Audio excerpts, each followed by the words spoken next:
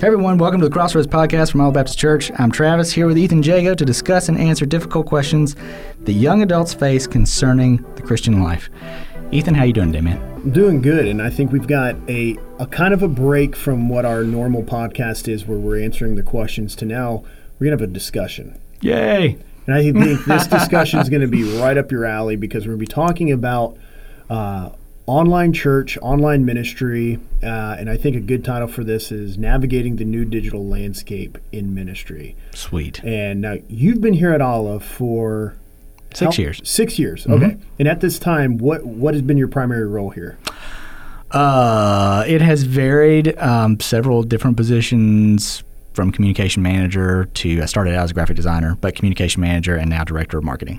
Okay, so everything that you've done has been within the digital world of Olive Baptist, Yep. right? For the most part. Yep. Okay, so let's fast forward now to COVID.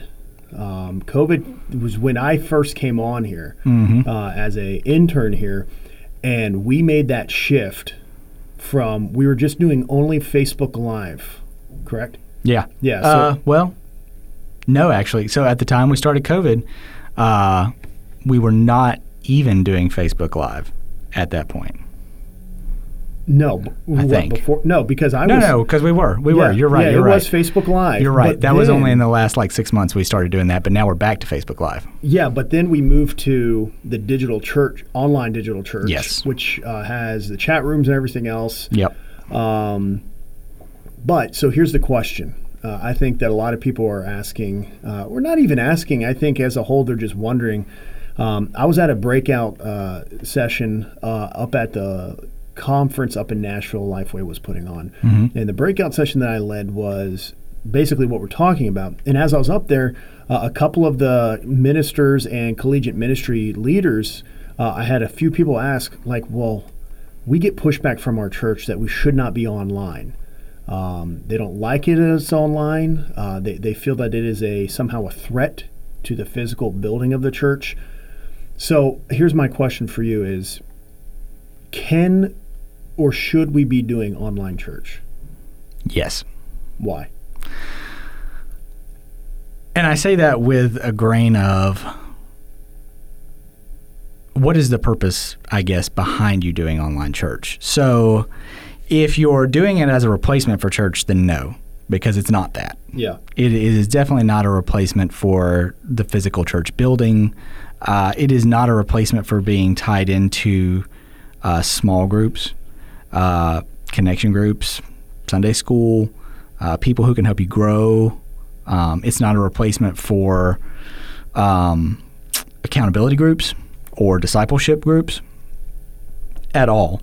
What it is, though, definitely is taking advantage of a digital space to promote the gospel. Yeah, I agree. And here's a statistic I have for us, too, about problems that we see as a result of online church, but then also some positives that can come out of this as well. So 1 in 3 practicing Christians is still and only attending their pre-COVID church. So what does that mean? Well, recent data shows that among practicing Christians, those who identify as Christians agree strongly that faith is very important in their lives and attend church at least monthly prior to COVID. Now, here we go. Over half, 53%, say that they streamed their regular church online within the past 4 weeks. Another 34% admits to streaming a different church service online rather than their own. Essentially, we see a church hopping happening digitally. So 1 in 3 is still attending the same church that they were prior to. I would say a good category of that too is those other 3 who are not either have A, left the church altogether and don't do anything online anymore or physical, or B, they may have found a natural out to go and attend another church. But I think we see a stark contrast, though, that the church was, before COVID even, was suffering I don't want to say suffering, but at least having a flux and a decrease of attendees. And for instance, Christianity Today put out an article in June of 2020 that states within the Southern Baptist Convention, 2% of the membership has dropped. All right. This is the largest drop in more than a century. That's over 288,000 people that have left. And then baptisms have dropped 4%, which is the lowest number that has ever dropped since World War II.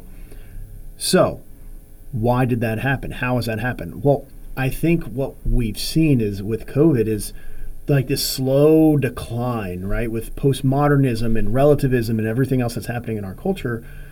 And then now COVID happens. It's the perfect excuse to not go to church. Oh, yeah. Or it's the perfect excuse to just be like, oh, I'll just watch online. But like you said, we need to physically go into church. We should not be neglecting to meet together.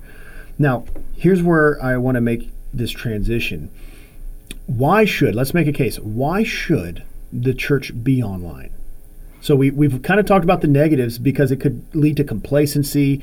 You're not getting involved in the community. I mean, I think we could go on and on about the negatives of potentially having an online church, but I think they're all caveated with specific parameters, if you will. Mm-hmm. But let's talk about the positives of online church. So sure, I think to do that, I think you have to look at the mission of the church in general, because the mission of the church is to reach the lost with the gospel, to multiply believers. And when you look at online church as a place where you can multiply your message and your reach farther than anything you could do with a physical space, then in that case, like it doesn't just become a thing that, you should do if you can. It almost becomes a necessity where you're like, okay, you have to do this. This is the world that people live in. This is the ecosystem of our world right now. And you have to be there. A lot of times I've compared social media that way. Like social media is the new place where intellectuals gather, just like Paul went to in the book of Acts. It's the place where the intellectuals gather together and discuss religion and philosophy and everything else. Like just like Paul went to the I'm drawing a blank on the Mars Hill. Yeah, Mars Hill. Yep. Just like Paul went there, that is what social media is today. So if you're sitting there and you're saying, I don't get involved with social media, I don't do any of this stuff, that is a place where people gather to discuss language and religion. And yes, the church should be there, and the church can be there through having an online service. So you actually brought this conversation exactly where I was hoping it was going to go. And for those listening, he and I spurred this on him right before we sat down. You did. Hey, Travis, we're going to be talking about this. We're going to have a discussion. So in Acts chapter 17 is where Travis is referencing, is where Paul is arriving now at Mars Hill, and he goes into the marketplace, and he goes there and he is talking with the philosophers, the Epicureans and the Stoics of that time, engaging with them in their arena. So the way that I like to view this is the marketplace was at that time within the cultural context of where he was, that marketplace was in the city, in the marketplace. Our marketplace right now, where most people spend a majority of their time, is on the internet, is online. And now I have some interesting statistics here, specifically for Generation Z. 98% of Gen Z owns a smartphone, right? So let's think about it. 98% owns a smartphone. 55% of Gen Z use their smartphones for more than, how many hours daily do you think? 55% use their smartphones for more than blank hours a day. How many do you think? Take a whack. I'd say 18. Wow, that's hot. You went way higher than I was. No, 55, I'm thinking about myself in that thing too. 55% of Gen Z use their phone for 5 hours or more daily. Huh. Now, only maybe a quarter of that, 26%, are glued to their devices for over 10 hours a day. So there's that other category of what you're talking about. So Paul engaged the individuals in Acts chapter 17 in the marketplace. Now, here's what's interesting. In that context of Acts chapter 17, and we look at verse 16 and 17, everything else like that, he doesn't pick and choose who he targets. No. He goes there and engages with whoever will listen to him. Yep. So the church should be doing that too. We should be putting out our content. We should be putting out messages. And we should be putting out resources and materials for the outside world looking in. Yes. I mean, what better time for people to see what the church is about than to use your online presence? And we're not just talking only like an online preaching church. Right. Which is probably the primary ways, but I also think the church's social media, and even within the ministry context of whatever ministry you're running too, whether it's a parachurch ministry or everything else, you can use that for the good. Yeah. Right? So, and I think Acts 17 is a really good template for, I think, how a church should approach social media as well. Because Paul doesn't go in there looking for a fight. He doesn't go in there looking for looking to throw things in people's faces or anything like that. He goes in literally preaching the gospel, sharing content, and then responding to engagement from that. Dude, you brought up a perfect point. Yeah. He knew his audience. Yeah. And he talked to them from a level of respect, a mutual understanding. He built rapport with them. And the only way we know that he did that is in Acts 17:22 through 24. He talks about their assertions in 17:18, where it's like, you guys have this altar of a God that you don't know, but guess what? I'm here to talk to you about that. The same way in which the people online are, I mean, think about it, dude. Like, most people get their philosophy from those little witty sayings they see on social media or Twitter or anything else. So why can't the church be a beacon of light and hope, and to ground those beliefs and those understandings of in the philosophical realm in Scripture? Yeah. You know, I just think it's important for the church to be using their online platform and their online ministry to be reaching, because when we were doing this, I don't know if you remember, but I was doing the analytics for at the end of every Sunday. I had to go through, and one thing that I was shocked about was the reach. Oh yeah. That Olive. I mean, we're a good-sized church, but we're in Pensacola. Yes. Like, if I traveled to, I don't know, New York, I'm not gonna, and I say, hey, you know, I go to Olive Baptist Church in Pensacola. No one's gonna know what that is. Yeah. You know. But now we see this, it expanded all across the globe, not just in Florida or Texas or anywhere else, but we had people watching from France. We had people watching from Indonesia. Rome. Yeah, I mean, all over the place. Yeah. So, Romania. Is that bad or is that good? I think it's fantastic as long as it's not being used as a replacement for the church. And even in our culture right now, like, and you know this, like when we talk about a regular church attendee, we talk about someone who attends twice a month. Like, that is the definition right now of what a regular church attendee is it someone who attends every other week. And if they didn't have online church, they probably wouldn't even watch church the other 2 Sundays of a month.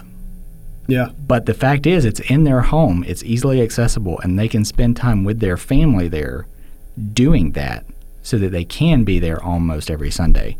Maybe not in the physical space, but that takes, you know, what we see culture's trend as a regular attendee is somebody who attends twice a month, and gives them access to the church when they're not there. Yeah. And it also opens the door and makes it more accessible for people who would never step foot in a church. That's the big thing is, you know, you have people who are atheists and they're educated as atheists, and they are very not likely to come set foot into a church building to go listen to a service. But they will go online and watch a church service if they're curious. Well, I think you struck a good chord here. Is a lot of our people here at Olive, we have a pretty good military presence. And they get the community and the discipleship here, and then they move on, and they may be in an area overseas or somewhere where there isn't a good church that they can find, or within the denomination or anything else. So they can still maintain some kind of a connection to our church here, our local church. And again, not replacing the church. They still need to find a physical church. But I know when I was on deployment, you know, the chaplain would host his Sunday morning service, but I would be doing night ops, so I couldn't go. Yeah. So being able to watch or listen online was a great option to have. And so I see that being in a positive way. But then also, like we're saying, just the scope and the scale. So many people today are, well, what about that people group who doesn't hear the gospel? Yeah. What about those people? You know, yes, we need to be out there physically sharing the gospel in person. However, man, the way that technology has evolved and the ability, there's a company that a friend of mine worked for called Devar Partners, and it was, have you heard of them? They sound really familiar, like I should have heard of them. It's a smaller company, and it's the Bible on these small MP3 players, and they would go drop it off into these remote locations within that language, because it's one thing to have the Bible translated, physically written into a language. That's a huge undertaking. Yes. Like, well, that's what Wycliffe is doing and a bunch of other organizations. It's a whole other thing if you can find someone who can speak that language to just read it. And there's power in the words. And so, like, that's a phenomenal online platform. Plus the amount of people, too, we had in remote portions of Africa write in saying, hey, I'm from such and such place. We've been watching and streaming Olive online in our location, and we've actually started our own small church gathering, which my hope and prayer is as they are gathering together, watching us online, that eventually God will bring up a man in that congregation where they no longer have to watch us anymore to lead that church. They can preach and they can lead that church. And if they want to use our worship in time, whatever, they can use that. There's positives, but I would say there's a trap, though, that we as churches and online ministries can fall into, and that is that we lower the gospel to meet the audience instead of elevating the audience to meet the content of the gospel. And what do I mean by that? Is that it's easy for us to we don't want to offend anybody, and so we're going to kind of be using double talk here, if you will, because we don't want that may be too harsh. Yeah. Now, when it comes to the gospel, it is harsh because it points sin out in your life. And so I think that's definitely a trap that we can definitely fall into, but we've got to be strategic in how we use it, and we've got to be deliberate in what it is that we do use our online church platform. Now, I've got a statement that someone said to me at this breakout session. I want you to respond to this. Oh, okay. So this young woman rose her hand and she said, "Hey, what would you say to people within my church?" She said, "We went online, and they're doing it Facebook Live or whatever, but they have and they're in Oklahoma. Oklahoma, okay? Now, get ready. They're in Oklahoma, but they have a majority of their online viewers are in the Philippines. Is that a bad thing or is that a good thing?" You are taking the gospel to a group of people and making it more accessible to them. You'd have to tell me how that's a bad thing. Yeah, well, she was having a difficult time explaining to these individuals in the church that, well, this is for our people. Why are we doing it? And I told her, I go, man, the gospel isn't exclusive to just your area in Oklahoma. Yeah. If God is using your platform to reach the people in the Philippines or wherever it is that they're at, that is awesome. If you're upset that you're reaching more people with the gospel, I'd take a stab in the dark that you're in the wrong industry. You're in the wrong.